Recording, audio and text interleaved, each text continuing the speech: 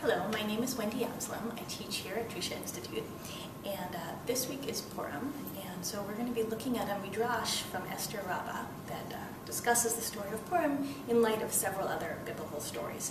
There's a link to the source sheet in case you want to be looking at it as we go.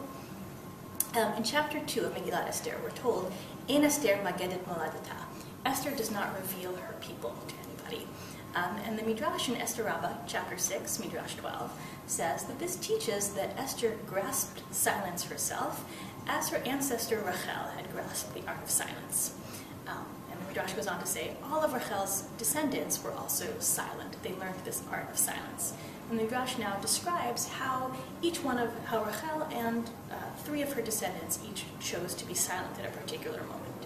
We're told Rachel grasped the art of silence. She saw her bridal gifts being given to her sister, and she was silent.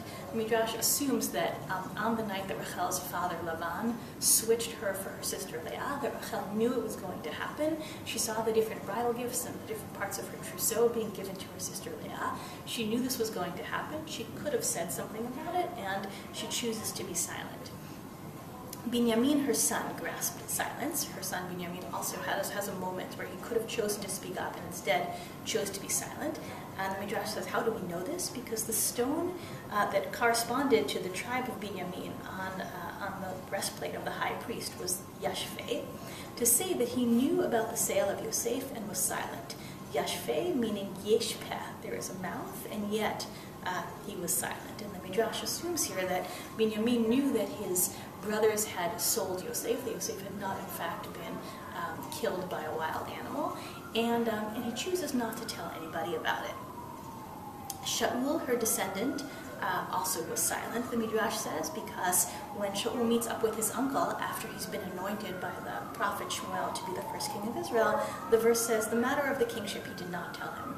Shaul decides not to reveal this exciting thing that he's just been anointed king. He doesn't tell his uncle about it.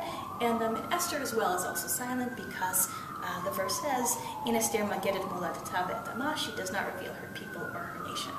Now, I think a couple of things are very interesting about this midrash. One is that the fact that the midrash chooses to associate these different stories together is kind of interesting because they're actually very different. When Rachel is silent and when Binyamin is silent, they actually cause a lot of damage within their families. Rachel causes Yaakov to be married to a woman that he hasn't chosen to be married to. He winds up married to Leah, even though that wasn't at all his intention.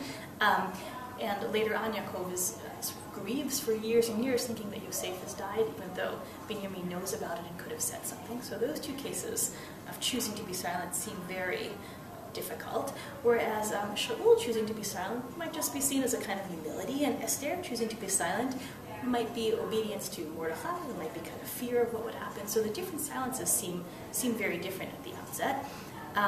And yet I think the fact that the Midrash associates all 4 of them together and describes it as not just being silent but grasping the art of silence, I think the Midrash is suggesting that in all of these cases, each character had the ability to speak up, and yet kind of very deliberately chose not to. Not necessarily out of fear or out of humility, but because I think in each case the Midrash is suggesting that that the character knew that some larger plan was unfolding, and that they were sort of very carefully waiting until the right time to reveal the piece of information that they had, or maybe even to sort of let it be revealed by others. And this midrash strikes me as being very, very interesting for us today, because we spend a lot of time thinking about sort of how we speak and how we're heard, and making sure that other people hear us correctly when we're speaking. There's a lot of attention to sort of the importance of having a voice and the correct way of using that voice. And I think the Midrash would say that that is certainly very important, but there's also an art to knowing when not to speak, and an art to being silent, whether it's about creating space for other people to speak, or kind of letting something else unfold around you that might not unfold if you were to reveal everything that you knew right at that moment. And in as much as on the holiday of Purim, we very much celebrate the moment that Esther does come forward and does speak up, and it's her speech that saves the Jewish people and brings about the whole holiday of Purim. I think this midrash suggests that in as much as it took a lot of courage and wisdom for Esther to speak when she did.